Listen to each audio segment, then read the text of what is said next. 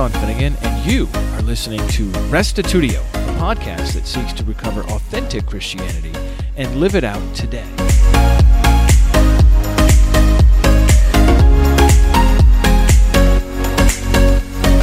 Last time, Pastor Daniel Calcagno spoke to us about the older generations. Today, we'll get into discussing Generation X, Millennials, and Generation Z. We explore pivotal events in each of these younger generations, as well as how Christianity uniquely appeals to them. Hopefully this conversation will spur some thoughts for you, regardless of your age, and how you can reach people for Christ in your own world. Here now is episode 443, Generational Differences, Part 2 with Daniel Calcagno.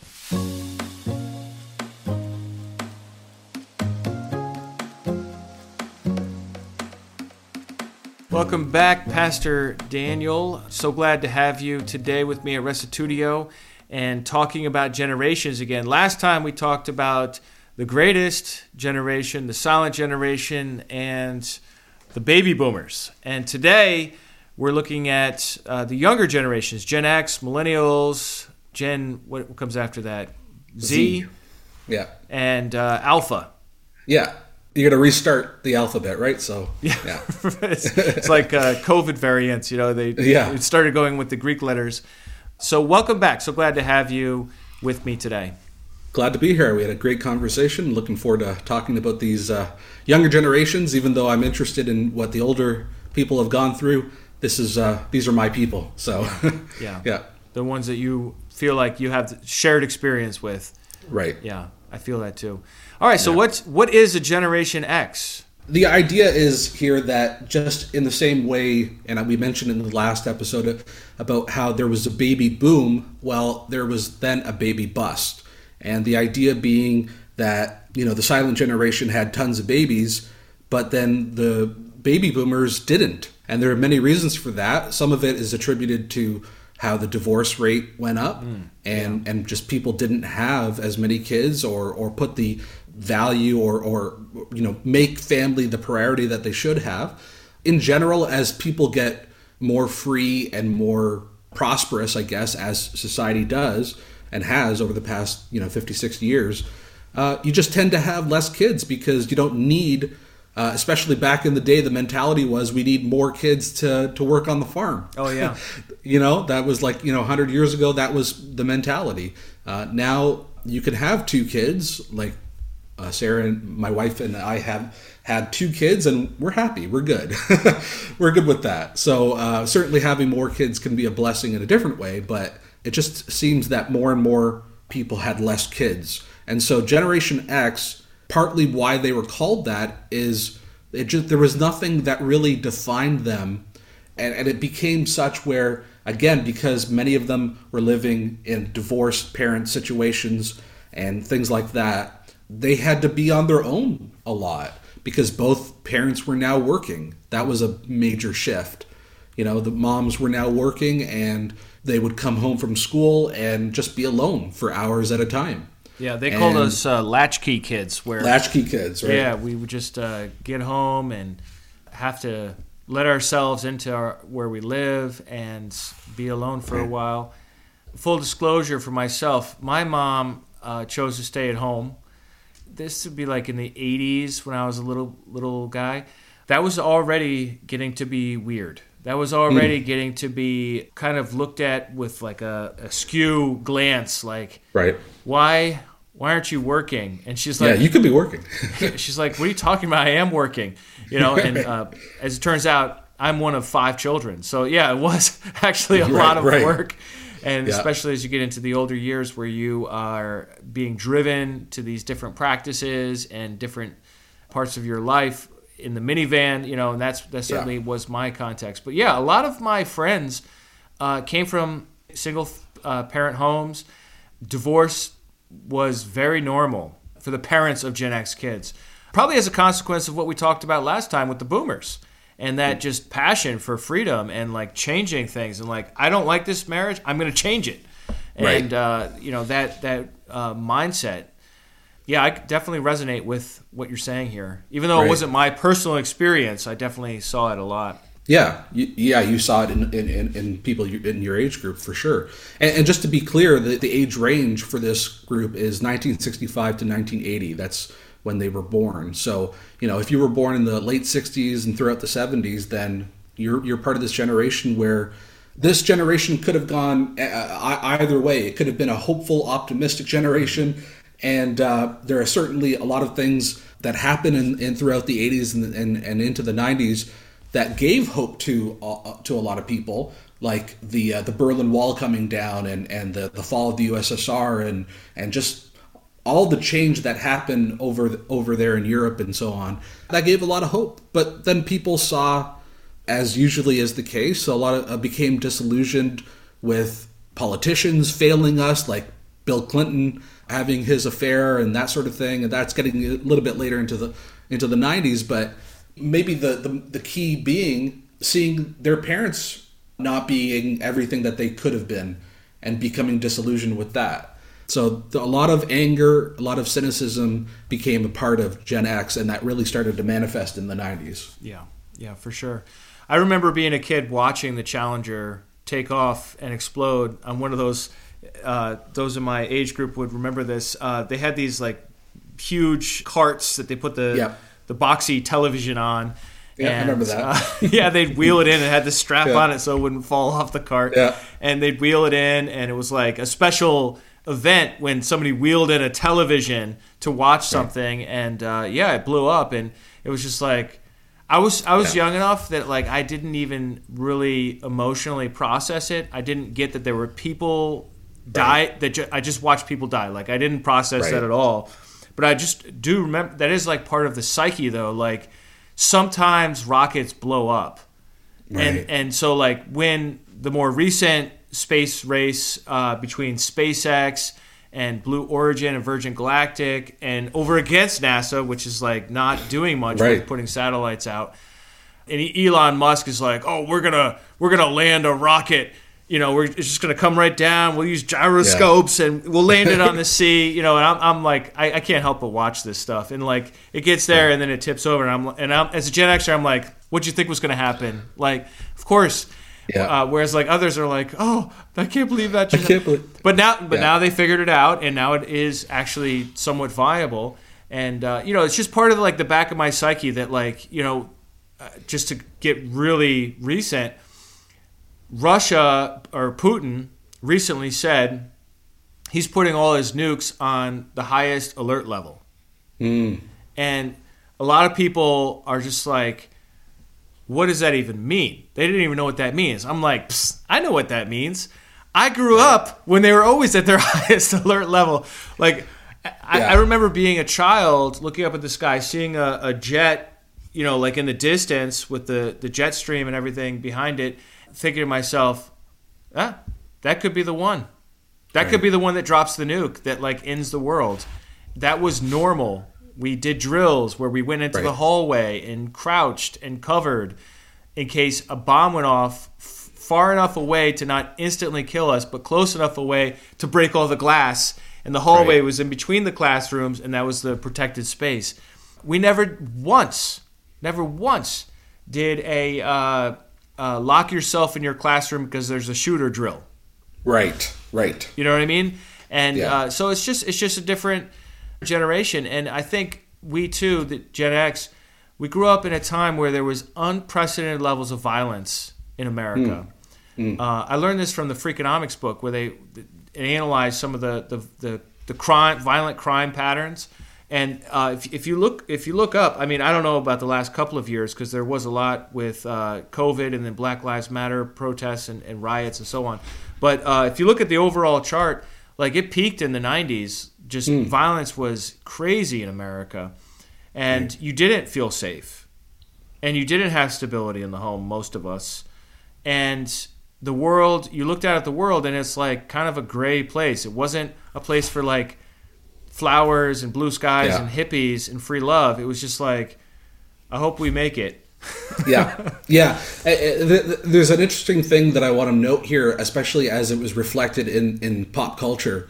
In the 80s, the idea of the good guy versus the bad guy was prevalent. Like you would watch movies where there was a clear good guy and clear bad guy. Yeah. But everything that you guys as Gen X went through, it just continued to feed the cynicism within you. And again, we're speaking in broad generalities, but that then manifested into pop culture in the 90s. Vince McMahon from the wrestling WWF. Oh, I know all about Vince McMahon. Yeah. I mean, like when I was in grade 9, I was into all that stuff, and it was the late 90s, and he went on TV and said the days of good guys versus bad guys is passé. You know, it's definitely passé, and we're not going to be doing that stuff anymore. And that really illustrates and puts to the forefront of the gray, as you said. What was right and wrong? Well, the people that you're supposed to be looking up to are doing the wrong thing, like Bill Clinton and that sort of thing. So Gen X is this, as I say in other times, an amazing hybrid of previous generations, because we can talk about all the negative side of things, but if it wasn't for Gen Xers and what they brought in terms of technology and just bringing us into the digital age and the internet age, that was a game changer. So, and that's mostly because of Gen X. Yeah, it is definitely reflected in our TV shows. The Right. Simpsons, Yeah. and MTV, and the whole genre of alternative rock. Right. Yeah, that was us, and the whole goth movement. Yes, that's was, right. That was all in there. I forgot about that. Yeah, and you had your big hair in the '80s, and these guys that were became these like hard rock, Right. heavy metal, classic rock. That's all in the mix, and then that's in the earlier period, and then the later period is the alternative music, right. Nirvana, Pearl Jam, Metallica. A lot of these bands that had a certain kind of vibe to them. And it was very much like a rebelliousness, very similar to Boomers, without the optimism. It wasn't like we're going to rebel and then we're going to remake the world into a better place. Yeah. It was like, no, it's all messed up and that's just the way it is. And I'm just going to shake my fist and express my rage. And I've got no real point at the end of the day that I'm trying to make here. Yeah. Well, I mean, I don't know. I think you can sum it up. Nirvana was this huge band in the early 90s and brought this whole alternative rock scene into the forefront. But I don't know, take Smells Like Teen Spirit, the song itself. It's mostly, he's just making up lyrics. It doesn't mean anything. Yeah. And, and that's sort of, you're not standing for anything. You're just being different because you don't want to be your parents. Yeah. So it's counterculture. And then he killed himself.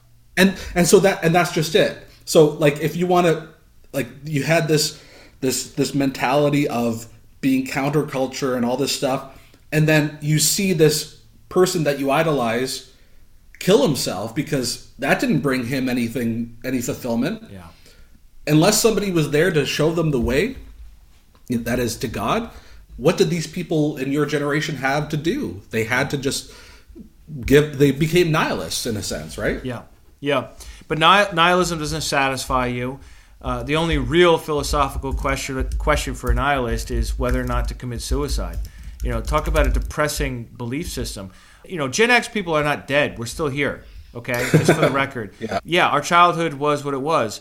But I think we are, in a sense, primed to hear some good news. Primed to question everything and arrive at truth from God as well. Because, and I've seen this with some folks that, I grew up with, and, their attitudes towards God and towards religion, I got made fun of a lot. Not that I was a very good Christian, honestly, but because my dad was a pastor and we had house church in those days. But they made fun of me and they ridiculed me, and certainly TV was constantly ridiculing anyone that believed in God. Right. A lot of our comedy, rated R horror movies or just big blockbuster movies would just take shots at Christianity randomly. There was just a general sense of religion is definitely not the answer, and I'm not even going to pursue that as a viable course of investigation. However, as we age, We've tried the other things. We've tried drugs. We tried sex. We tried success. We tried education. We tried social justice. We tried the charity route and, maybe working for the Peace Corps or pouring ourselves out for, the hungry people. When I was a kid, it was like hungry kids in Ethiopia, and they had these images of the distended belly and right. all this. And we've tried all these things, and now you're in your 40s or in your 50s, and you're just saying to yourself, like, I'm still looking. Right? Right. So right. I believe the Gen Xers, even though you might not think of them as like the most like typical generation to evangelize, I think there's a huge opportunity for my people to come to Christ even now in the 2020s, because a lot of people, they're under this illusion that if I just get an education, then I'll be happy. And then they get the education, and they're like, if I just get a job, then I'll be happy. And if I just get married, then I'll be happy. If I just have kids, then I'm happy. By the time you're in your 40s or 50s, forget about it. If you're in your early 60s, like, right. None of those things actually make you happy. Even if you have a great marriage, even if you have kids that love you, even if you have a job that pays the bills and gives you even extra to have discretionary funds to do fun stuff with, it still doesn't satisfy you. You can buy the newest iPhone and still feel like there's still something missing. And I think that's, a real opportunity for us to reach out to Gen X and say, you know what? You know what will plug that hole? You know what will be big enough to satisfy your soul? Nothing less than God. Right. Right. So I'm optimistic, but that's my nature. I'm an optimist. Even though I came from despair.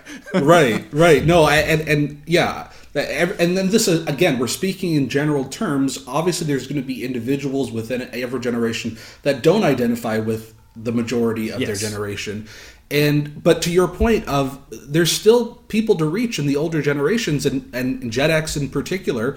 The fact that you guys are now in your 40s into your 50s, that's like the core of leadership. Yeah. People who are in leadership in church probably are in that age range. Yeah. And so we want to reach out to those people. And the good thing for a pastor, for any pastor who wants their church to grow, and just to be absolutely clear, we recognize that God is the one who changes people's hearts, and that it is the gospel message that provides the platform on which God to do the work of salvation, if that's the right way to put it. But we're talking about how the gospel is packaged and how church and this life of faith is packaged. And what the Gen Xers did in the 90s and later is take what the baby boomers did and just go further and say, hey, why can't we have a full rock band up there? If that's the kind of music we like, why can't we do that? Why can't we have lights and projector screen and all this other stuff, and just modernized the church, brought it into the 90s, brought it into the 21st century. Yeah. And that's interesting to the degree that churches like the one I'm pastoring, to the degree that we modernize our church. It's 2022 and we're still trying to modernize. We will attract Gen Xers because Gen Xers, remember, aren't against the idea of church. They just want it to be something that they can identify with. As opposed to the younger generations, which we'll get to in a second. I would say, too, anonymity is important to my generation. And if I go to a church service, I want to lurk in the background. Okay. I don't want to be brought up. We have a new guest today. Yeah. Like, I do not want to be singled out. I do not want to make a speech. And I'm a heavily extroverted person.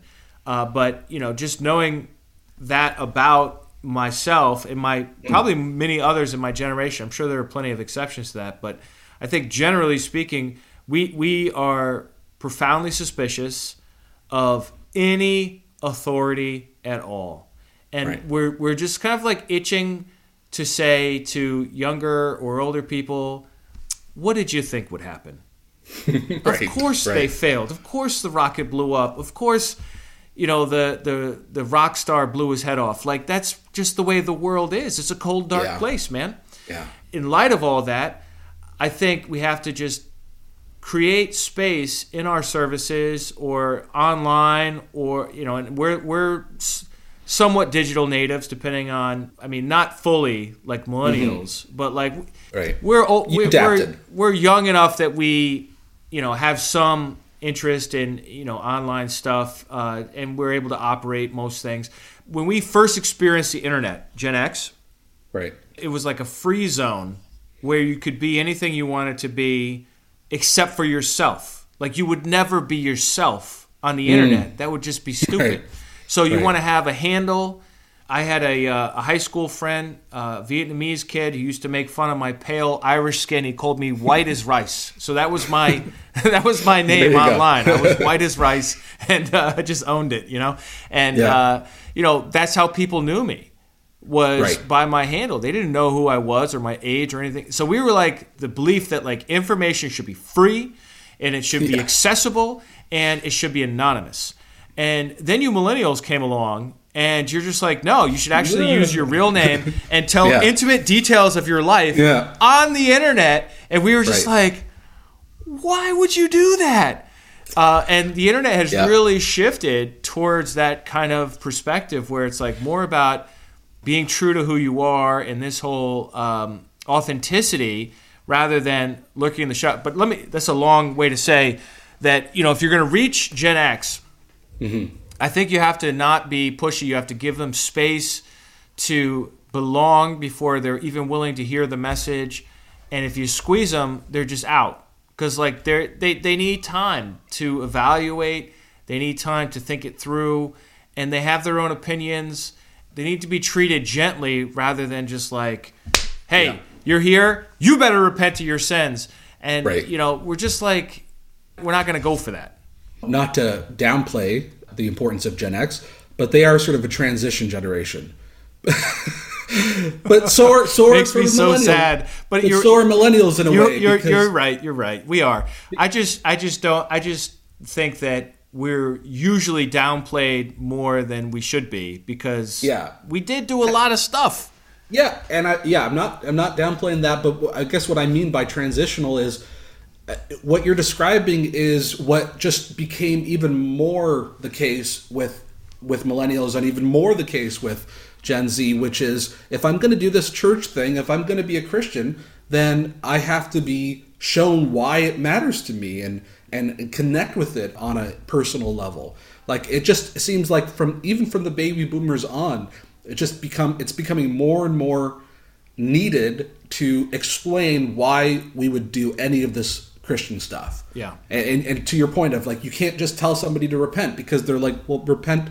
I don't even know what you're talking about. Like that word doesn't even mean anything. Yeah. And so the younger we get in terms of generations, the more we're going to have to explain what we're doing and tell them why it matters. Yeah. As we age, we do tend to be more willing to try church.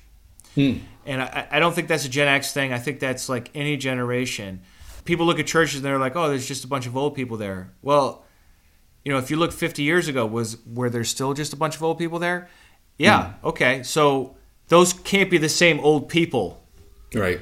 So what's going on? Like there is something that older people are willing and they're closer to death. Like there is it does kind of make sense. And so I think Gen X, as we're in our middle-aged years and then graying and our kids are getting out of the house, we're more open to considering and to entertaining Christianity as a viable option for fulfillment. There is a huge opportunity here to pull in Gen X. And, what we want, I would say, is we're not so worried about who we are like later generations. We never really worried about that. Right. We didn't look within to like discover our true selves, like the Frozen movie. That wasn't. We're more modernists. We're more prone to respect science and say, well, this is logic, this is science. You can prove this. I will believe it.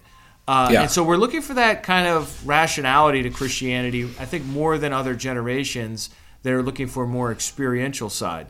And so like old school apologetics work much more on our generation than the younger generations. And I think that's why, it's helpful to like not throw out old things that also worked in an effort to also reach younger generations.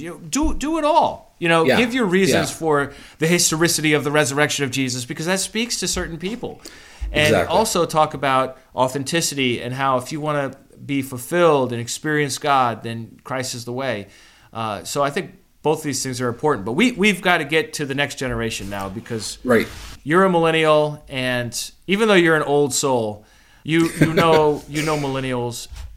What is a millennial?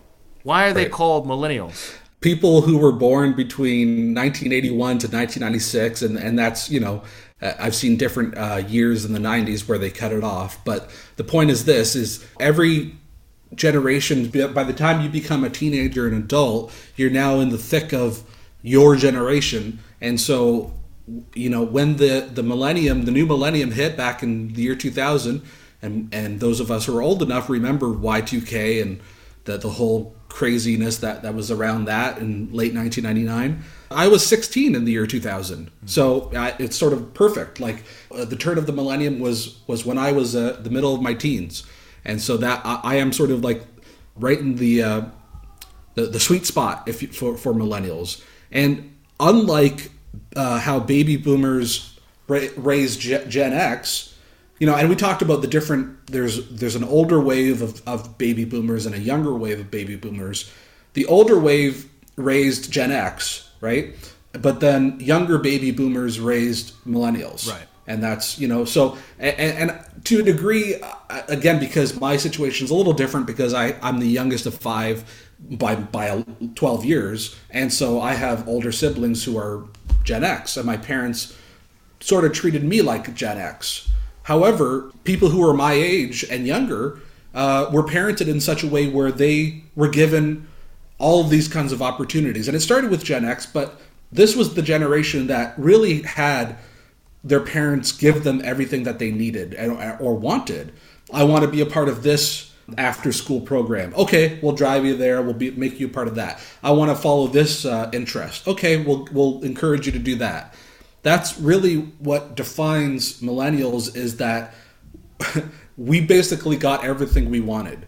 And what that means is we think we're really special.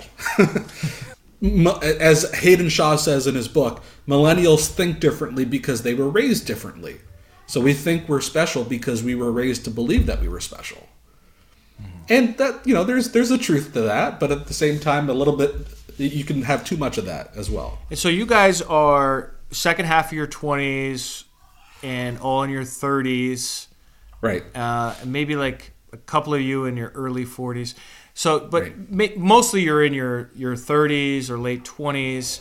What I also saw about your generation was just so pivotal was that 2008 financial crisis. Because I saw so many young people that I had already been ministering to for, in my position as a pastor, where they went to college and they did things right.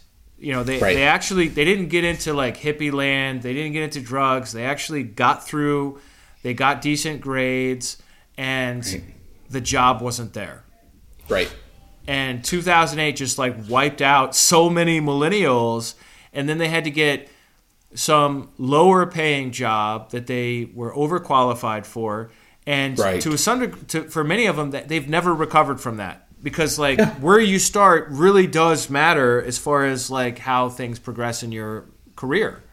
Yeah, and not to mention tens of thousands, if not more, spent on that education, and then not having a job to pay that back. So you're burdened college with all debt this, is huge for millennials. Right, you're burdened with all of this debt. You don't have a great job. That's what sort of led to the rise of Obama and his call for change and that sort of thing. And a lot of people liked that message and wanted to be a part of it. I happen to think that Democratic policies are not going to help the economy. So that's kind of, why that didn't actually pan out. But that's why he was popular, I think. Part of it, at least. Well, his inaugural speech was, "Yes, we can." Right. And I think a lot of people, maybe not just millennials, but we're very inspired to hear a president talk in such a positive way. Right. And, we were mired in this war for terror for so long.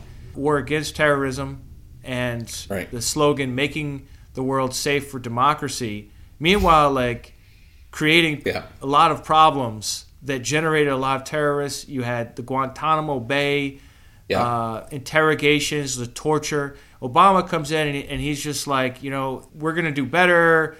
He actually called out terrorists in his inauguration speech, and he's like, you guys need to knock it off, and there was just sort of like optimism that came with Obama that and millennials really were incredibly engaged in politics at a young age, much younger than I think a lot of other, more like the boomers, where they were at a young age engaged, whereas like Gen X, like we all know it's a sham anyhow, so what do we care? The thing is millennials had their JFK moment, as we mentioned in the last episode. 9/11 happened when I was a teenager, right? Yeah. So I was I remember that day. Like I remember where I was. I was at high school and got to lunch, and people were telling me about what had happened in the morning. And I'm like, as a sheltered kid growing up in southern Ontario, I didn't even really know what the World Trade Centers were. I'd seen them before, but I don't know what they are.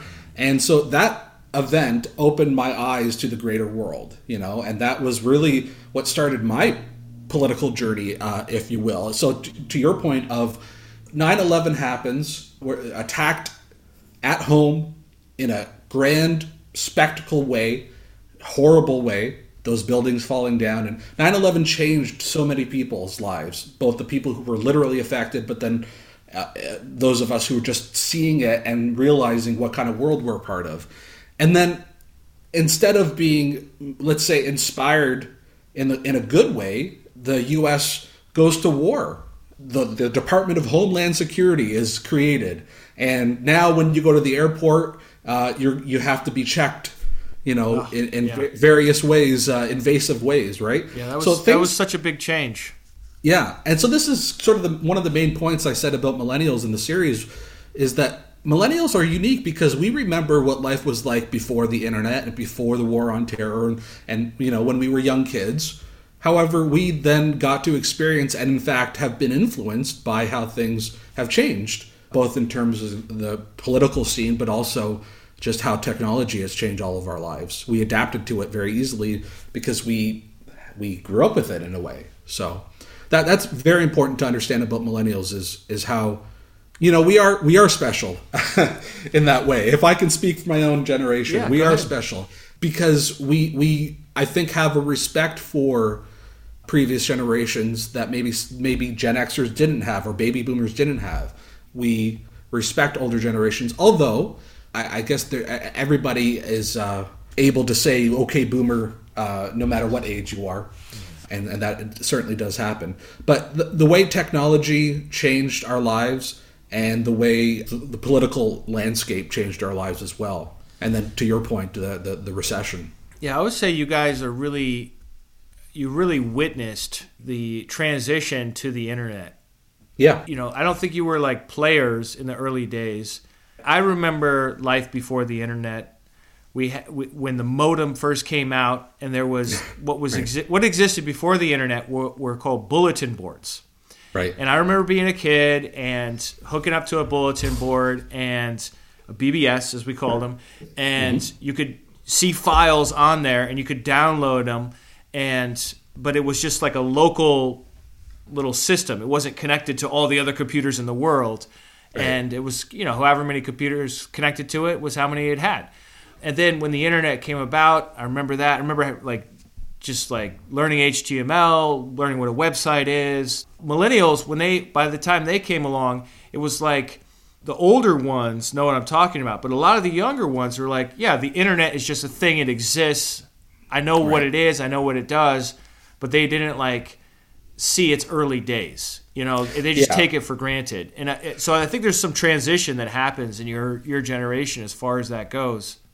We got for me at least, we were never a family that, bought computers in the early 90s and that sort of thing. So we didn't really get a computer until the late 90s, and the internet was an established thing by then. Yeah. And it was just, Yeah, there it all is. Yeah. And like, to my point, like, I think I personally and many of us easily adapted to the internet to the point where it became just a part of our lives. We got to see the transition, at least because the internet age continued to grow, obviously, going from messenger apps, right? Like we would ICQ or chat, I forget, IRC chat or whatever it was, and then MSN Messenger, and like that's how my wife and I got to know each other.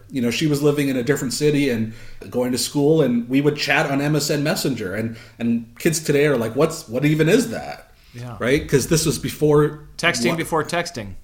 Before texting and social media as we knew it, right? As we know it now. So you were the first generation to have online dating. Yeah, exactly. And like email be part of like the relationship equation. That's how it started. Yeah, exactly. Because you see each other at church, but you connect through email and messaging each other. So that's how we got together. Cool. Now, what about Christianity? How does Christianity appeal to millennials?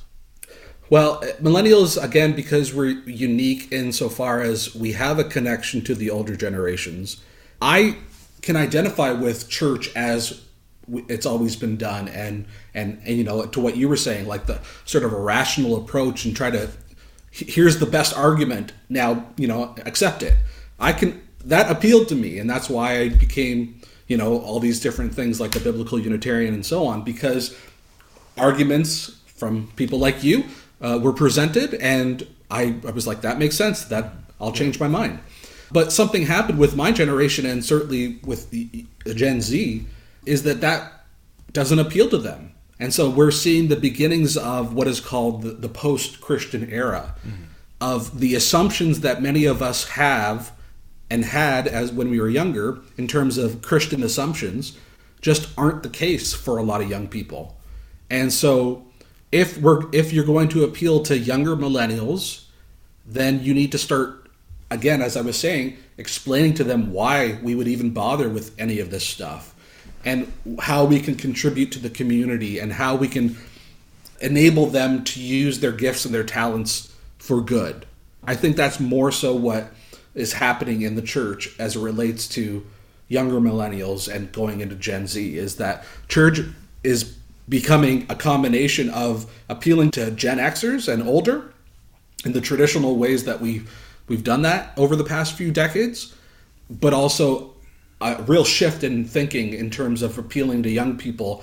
Just trying to prove to them about God isn't going to be enough. They have to understand why that matters and why being a Christian matters. So, started with the millennials.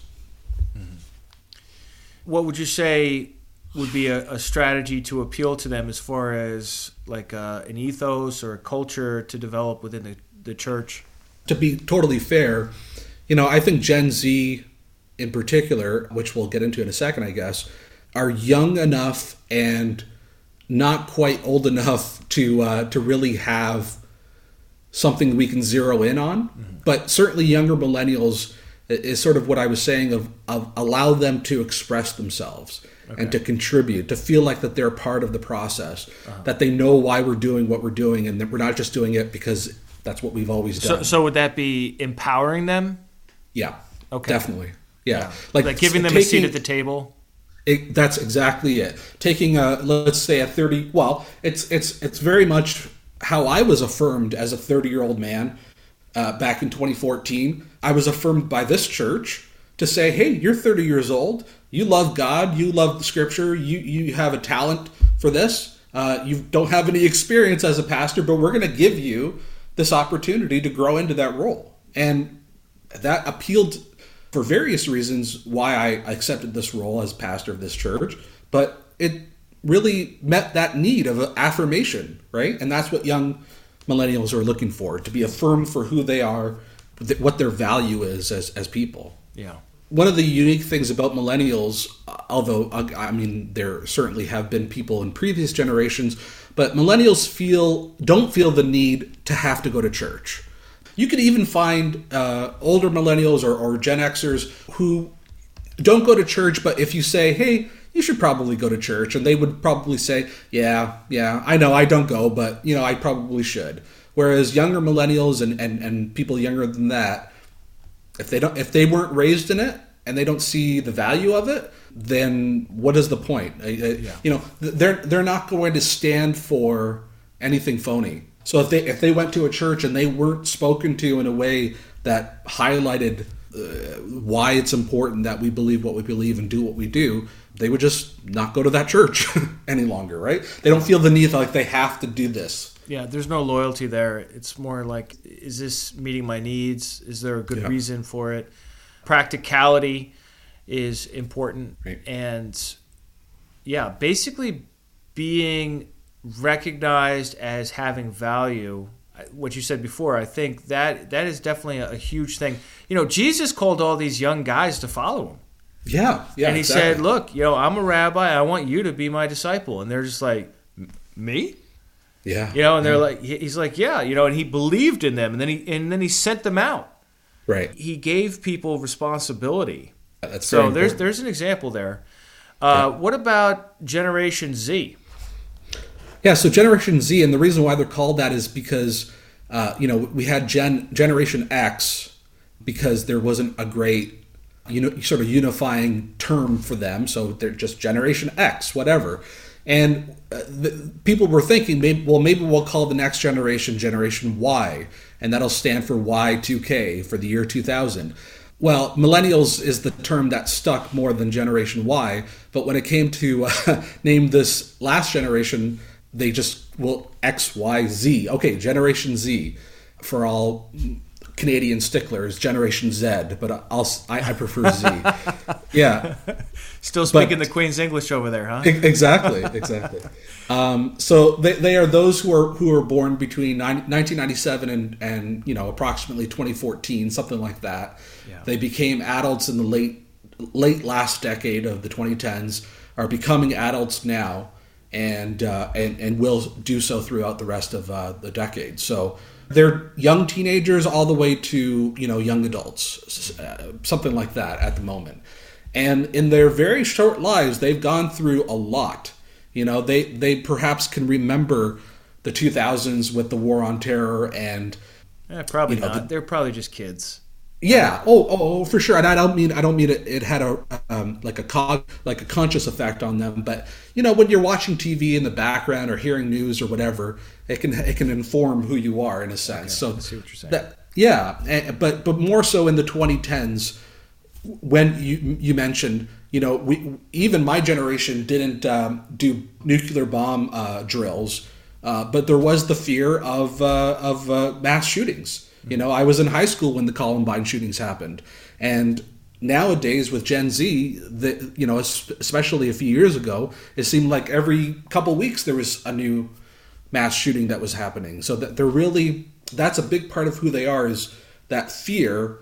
But they're also a culture.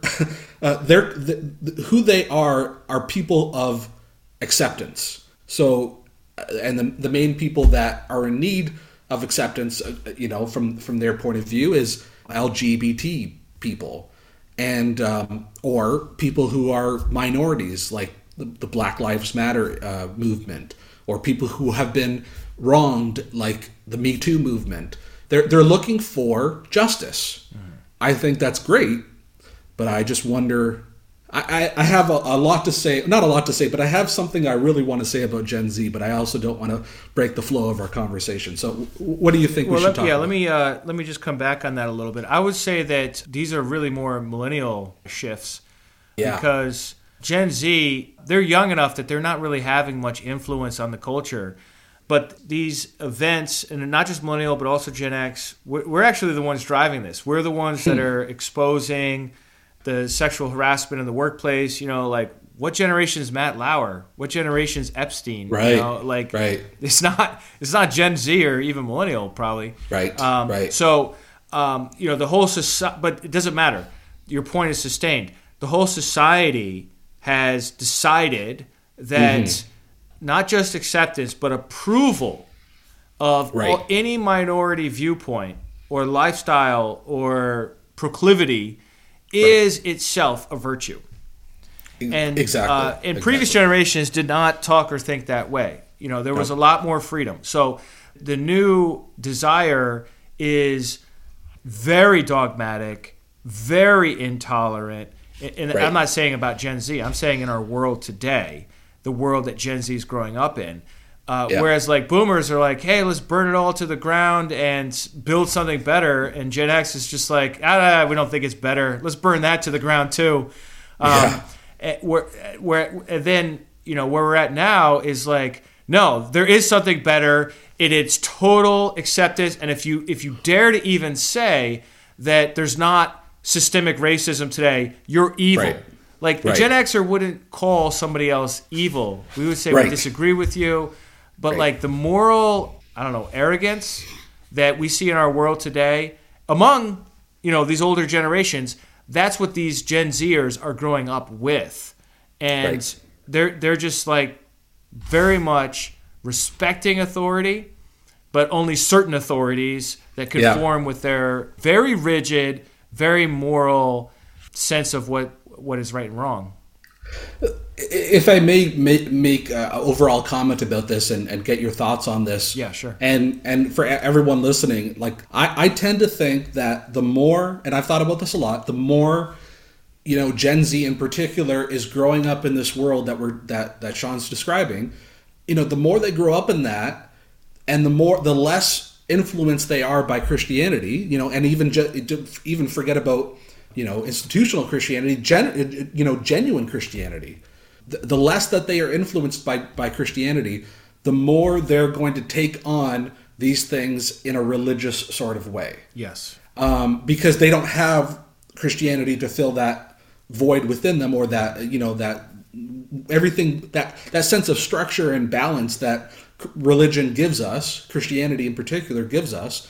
They're not going to have it. So they have to find it somewhere, and they're finding it in identity politics.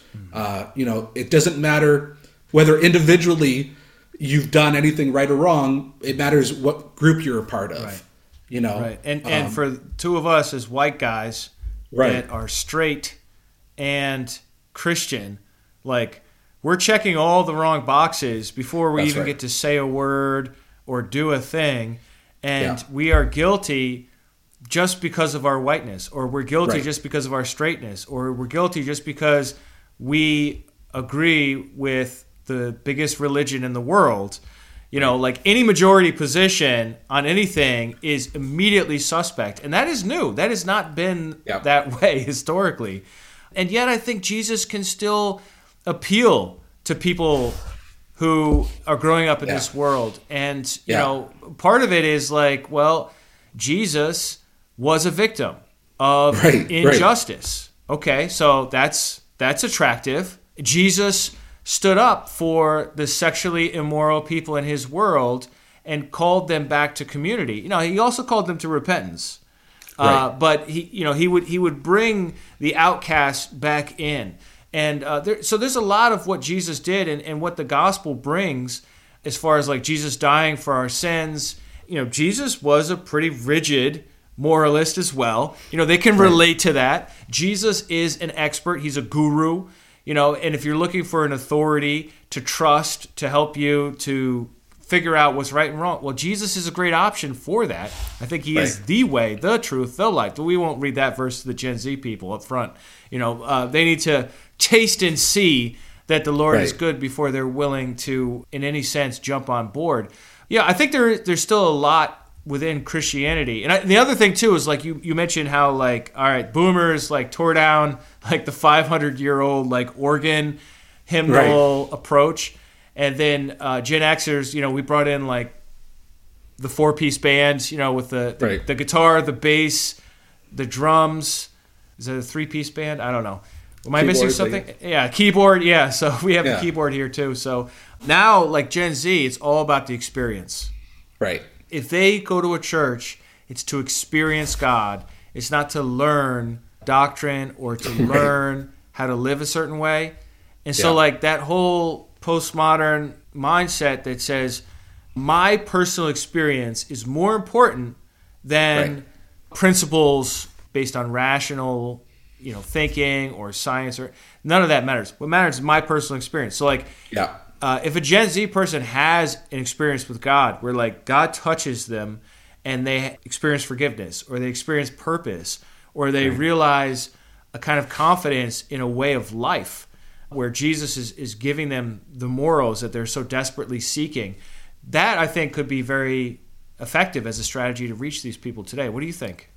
Yeah, if they're embracing, for lack of a better term, left-wing ideology, if they're embracing that identity politics ideology, and they're doing so in a religious way, well, you just described 4 or 5, 6, 7 things that Jesus can fulfill in them, that same desire that they have, but fulfill it in a much deeper way, in a much more real way. So I think you certainly can appeal to them on their own level. But I think the other thing that I've realized is being people who are believing in objective moral truth, things that rationality matters, and that there actually is such a thing as truth, and so on.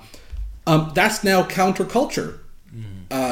So like I don't know. There's almost a certain degree of, if we're living in a post-Christian world, well, then suddenly we're now back to how Christianity was originally, which was, it was not the accepted norm. It was the counterculture fighting against the machine, so to speak.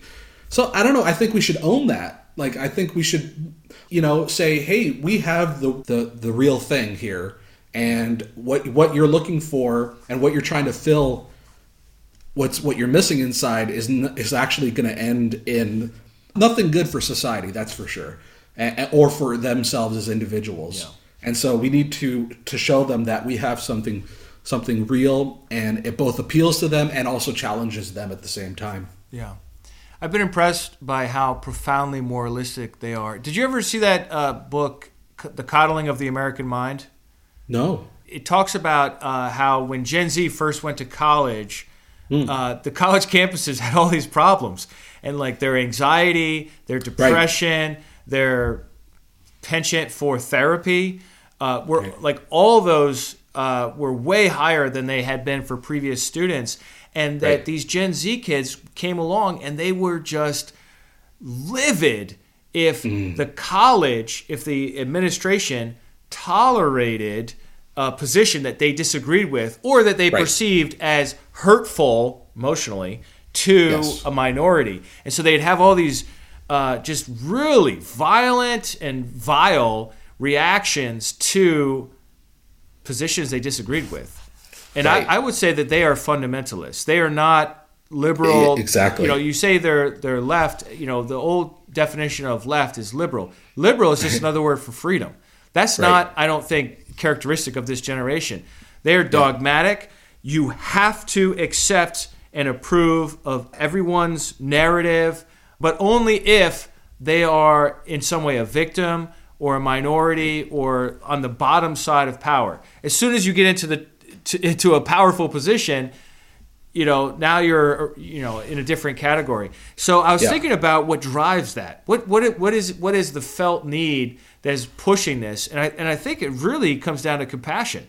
There is just an incredible emphasis in Gen Z of compassion towards somebody that's struggling with their gender, and they're in a biological male body, and they cognitively believe they're female, and that's causing them acute mental anguish and distress. And the Gen Z person looks at that and says, "Oh my goodness, you poor thing. Let me come alongside you." Whereas like some of us older generations are like, "Look, man, you're obviously struggling with a mental problem here.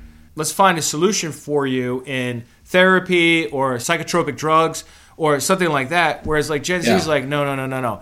The problem is society. Society needs to accept this person, and then their pain will go away. Even if I disagree with that, I can still appreciate where it's coming from, which is this desire to show love and kindness and compassion to people. And I think Christianity, like, we have a corner on the market on love. Like, we are the love religion. Like, our founder said the most important thing was to love God and love your neighbor as yourself. Jesus said to love your enemies. I mean, that's going a level deeper than Gen Z has ever even, really considered. Right. Because they're just loving those who are like them. But like Jesus can bring them even deeper than that. I'm totally stereotyping. I'm sorry to all Gen Z listening to this. But I just think there's so much in our faith that serves as hooks to non-Christians in this generation. I think you're totally right that they have this abundance of compassion, and that's one of the more frustrating things about them. I'm somebody who really wants to help people, or just let's say Christianity in general. We want to help people. We want to see people have mental health and see justice in the world and so on.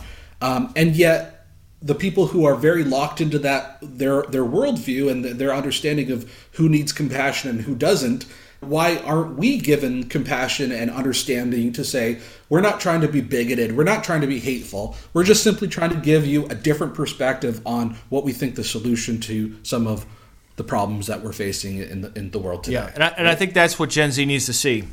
Gen Z needs to see the church say, to the trans person, look, we can't agree with your definition of gender, but we care about you, and we want to help you, and we want to walk this path alongside you. Right. And they're only hearing, Gen Z is only hearing the first sentence. We can't agree with your definition of gender. They're only hearing that, and so I think as a church we need to be careful to also say the second half of that. But we love you. Jesus died for you. God wants a relationship with you. You're welcome to come to our church. You're welcome to come and address to our church, even though you're a guy.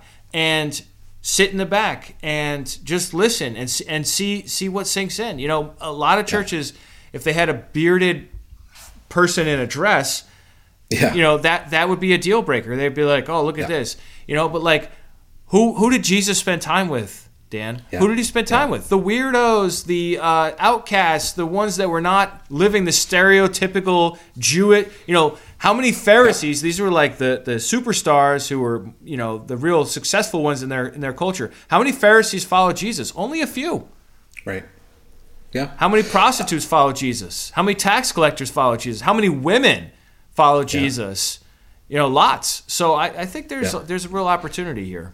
Yeah. I think the church, or the churches that will survive and reach out to young people and embrace young people, are going to be the churches that both hold on to truth, but also are not afraid of external things that ultimately we can tolerate. That I see. This is the weird thing. I think the tolerance does not mean giving up on truth. Right. Tolerance should mean you allow people to agree to disagree and get to truth in their own time, in their own way. And you're there to help them. You're there to encourage them.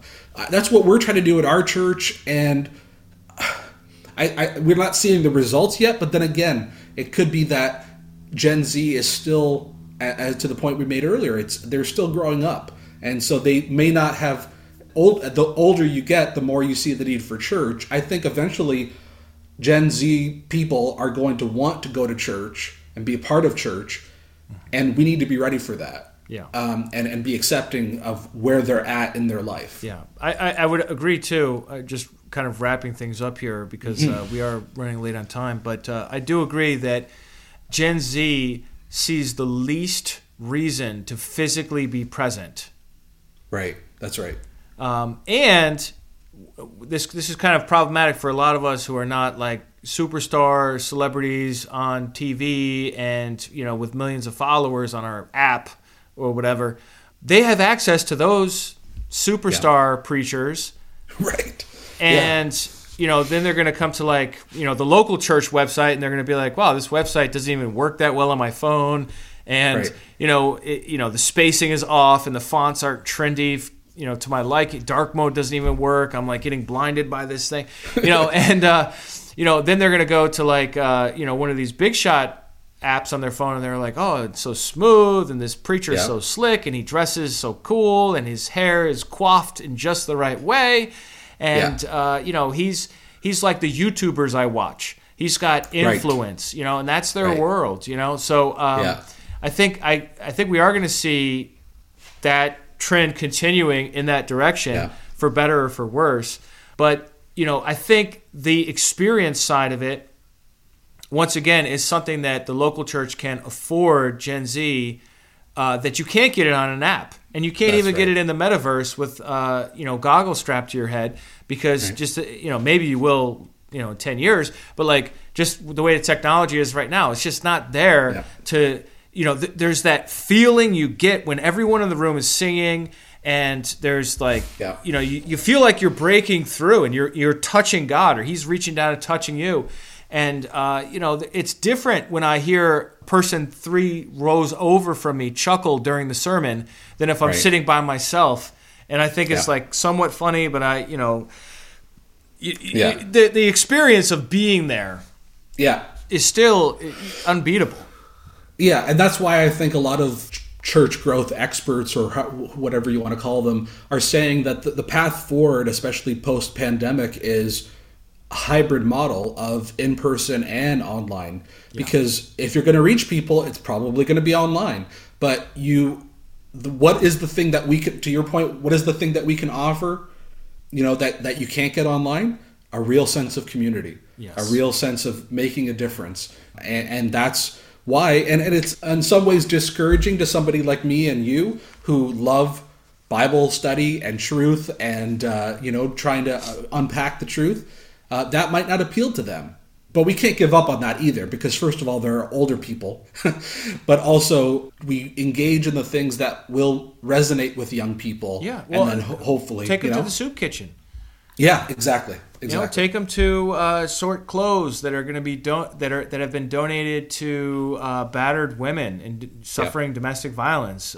Take them to an animal justice type shelter where people are trying to help animals get adopted, or, you know, pets and so on. You know, these are all aspects of our faith that you know, like from a muscle point of view, have atrophied in the body of Christ. And Gen Z's here to say, hey, I'm reading this Matthew 25 in my Bible about the sheep and the goats, and you know, the things that Jesus is saying are so important. I don't really see you old timers doing. That's a critique. And we need to be able to hear that. And just like we need to listen to other generations too. And we need to be able to empower them to, like, all right, so you're passionate about refugees. Like, we have a refugee center in downtown Albany here. All right, so let's do something. Let's go. You know, and let's help refugees learn how to navigate the healthcare system in America, which is so complicated, let me tell you. Let's help them when they first get to the country, learn how to navigate a grocery store and these basic skills that refugees are going to need. You know, or like if we start getting Ukrainian refugees, you know, that might be something that Gen Z would be very passionate about. It's just different. I don't want to say Gen X is better than millennials, who are better than Gen Z, who are better than Gen Alpha, which we didn't really talk about. I don't want to. You know, I'll tell you why. Well, leave my babies alone. Let them stay babies. I've got 3 kids in that Gen Z. And then my 4th kid is Alpha. So I mean, we don't even know what's going on there. Exactly. You know? But it'll be exciting. You know, and I think the gospel speaks to every generation. And I think 100%. God's dream of a healed, renewed world in the kingdom age, the kingdom of God, you know, that's a message that's just always going to resonate. Resurrection's always going to be popular because we have this problem called death, you know? That's right. And we may look at it differently, but it's still a problem, especially when somebody you love dies or when you come to die yourself. You know, resurrection is, you know, it is always going to be big. So and Christianity's not shrinking, it's not dying, it's not going anywhere. You know, the demographers say we're going to keep pace with the population over the next 20, 30 years. And, you know, by 2050, we're going to be just as from a percentage point of view, just as big as we are now. Just not in the same places. Right. That's right. You know what I mean? Like, it is shrinking in America. That is true. But it's growing like crazy in Africa and Asia. Right. You know, and so I don't want to be an alarmist and say, oh, my goodness, you know, Gen Z just likes to use apps. Well, so what? Maybe that's better. Yeah. Maybe we need to listen to that. Yeah. Maybe we need to invest in that, instead of investing so much in other things that maybe aren't even doing any good. Exactly. The gospel message will always speak to people because it speaks to some of the deepest fears and deepest need and desires that we have. And that's why God uses it and powerfully uses it. And I think the reason why it's, Christianity might be growing in certain other countries, maybe poorer countries, is because they don't have as many things in the way. They can embrace that message because, we live in a society where we're so distracted and our time is filled with so many different things. Yeah. And we don't stop and think about our mortality. We don't stop and think about, is there more than life than this, and why do we exist, and so on. And so maybe it's just a matter of reaching out to young people in such a way where they can identify with what we're saying, but then we give them, instead of whatever else they would fill their time and hearts with, we give them Jesus and the gospel instead. Yeah. All right, Daniel. Well, thanks so much for this stimulating conversation. It really is an important subject that we're talking about today. And as Great Commission people, Jesus had given us a Great Commission to make disciples of all nations. Well, hey, that includes Canada. That includes the United States of America. That includes Australia. That includes the UK and these other, I'm focusing on English-speaking places where we are struggling with these critiques against Christian values. The question is not like, well, they're wrong, so they're just not going to become Christian. I don't think that's a healthy attitude. I think the attitude is like, all right, well, what does appeal? What can we say? And we don't want to compromise truth. We don't want to compromise Jesus and just be like, yeah, he's just one option among many. We don't really believe that.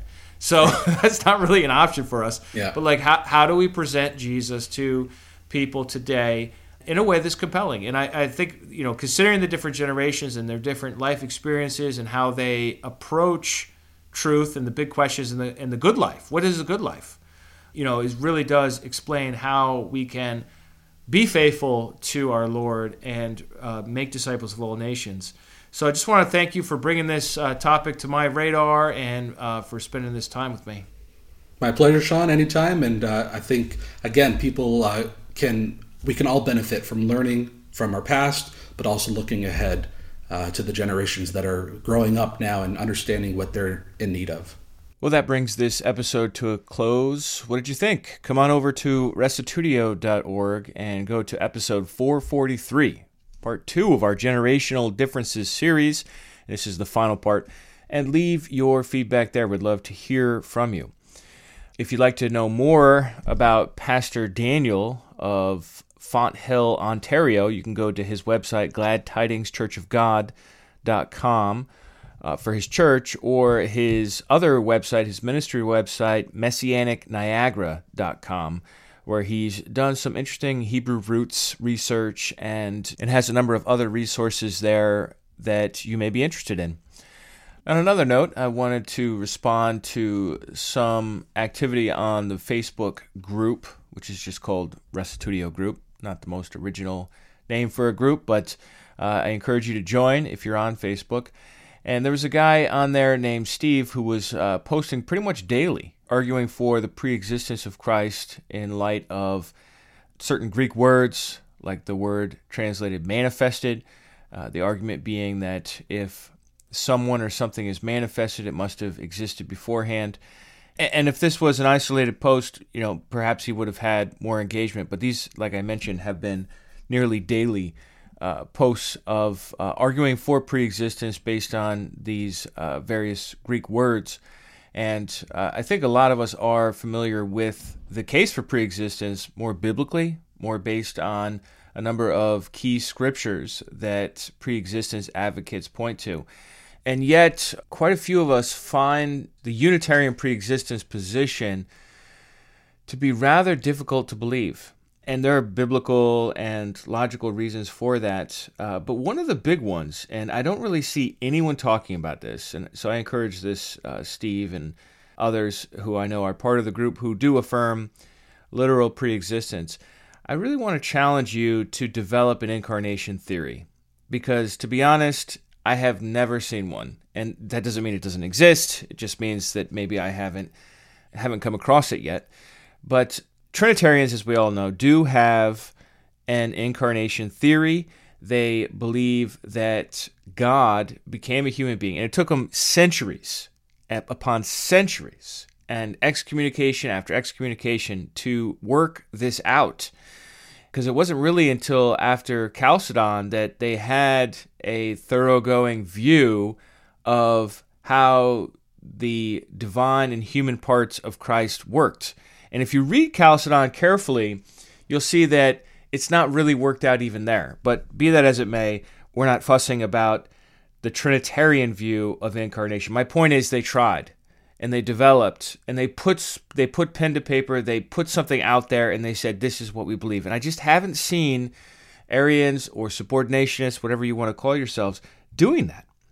There are a few different ways to go with it, and I'm curious to see what people think is the best explanation. So let me just dip my toe in for a second here and explore the tree of decisions one needs to make. So you have this angel who now is going to become a little baby, probably a zygote or whatever the early phase of a baby is, an embryo, a zygote, whatever. I don't think we need to get overly technical.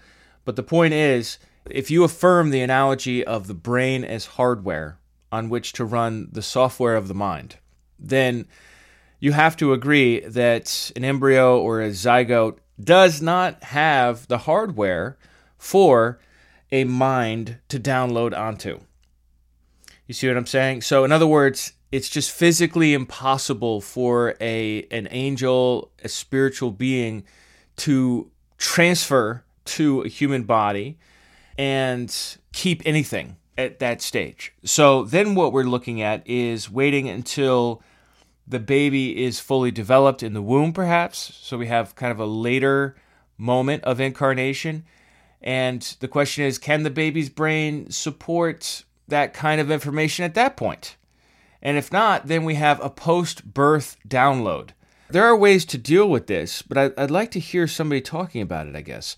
And also, there's the issue of the inherent mind, the native mind that would arise from the brain of that baby throughout the normal course of human maturation, where you have consciousness eventually coming about after however long, I don't know what it is, a year or 2 years or something like that. And then you have actual learning of language and so on and so forth that occurs with very young children. And at what point does the human Jesus, who used to be an angel, however that works out, get access to the memories of that celestial existence? So one option is the Jason Bourne hypothesis. Those of you who have seen the Jason Bourne movies, he has amnesia. So that hypothesis is that Jesus grows up, he's just like a normal kid. He gets to around 30 years old, and he goes for baptism. And at the moment of baptism, when the Spirit descends upon him, it unlocks those memories. And suddenly he's just like, oh, I know who I am. I know who I really am. Is that a position that you who affirm preexistence are willing to stand behind? Or do you have some other way of working it out? Now, I realize that methodologically, a lot of you will probably say to me, Sean, I don't need to work out the philosophy of incarnation from an angel to a human. I just need to affirm Scripture. And look, I'm with you on that methodologically. But I think it would help your cause in convincing others that are not convinced by your exegesis or this or that Greek word that there is actually a viable theory here to work with. And so, hey, this is a challenge. I challenge you who believe in preexistence to develop an incarnation theory and write an essay, write a book, write a blog, make YouTube videos, whatever it is you do, explaining a theory that actually works. And I think that would be very helpful to those of us who are sort of hesitant to consider it more deeply. One other option I just want to mention before closing out is the idea that the soul of Jesus, of course you have to be a dualist in order to go in this direction, but the soul of Jesus is the angel, transformed, right? So the angel becomes a soul, and that soul unites to the body and somehow suppresses the human soul from developing. I'm not really sure how that would work, but that's another option to consider for this. But if we're looking at a human being who has a divine or quasi-divine soul, how is that still a human being? How is that not a hybrid being? So those are some thoughts to think about. Thanks, everyone, for listening to me ramble here about pre-existence and the issues with that from a philosophical point of view. Would love to hear more of your thoughts. Thanks, everyone, for tuning in. If you'd like to support Restitutio, you can do that at our website, restitutio.org. We'll catch you next week, and remember, the truth has nothing to fear.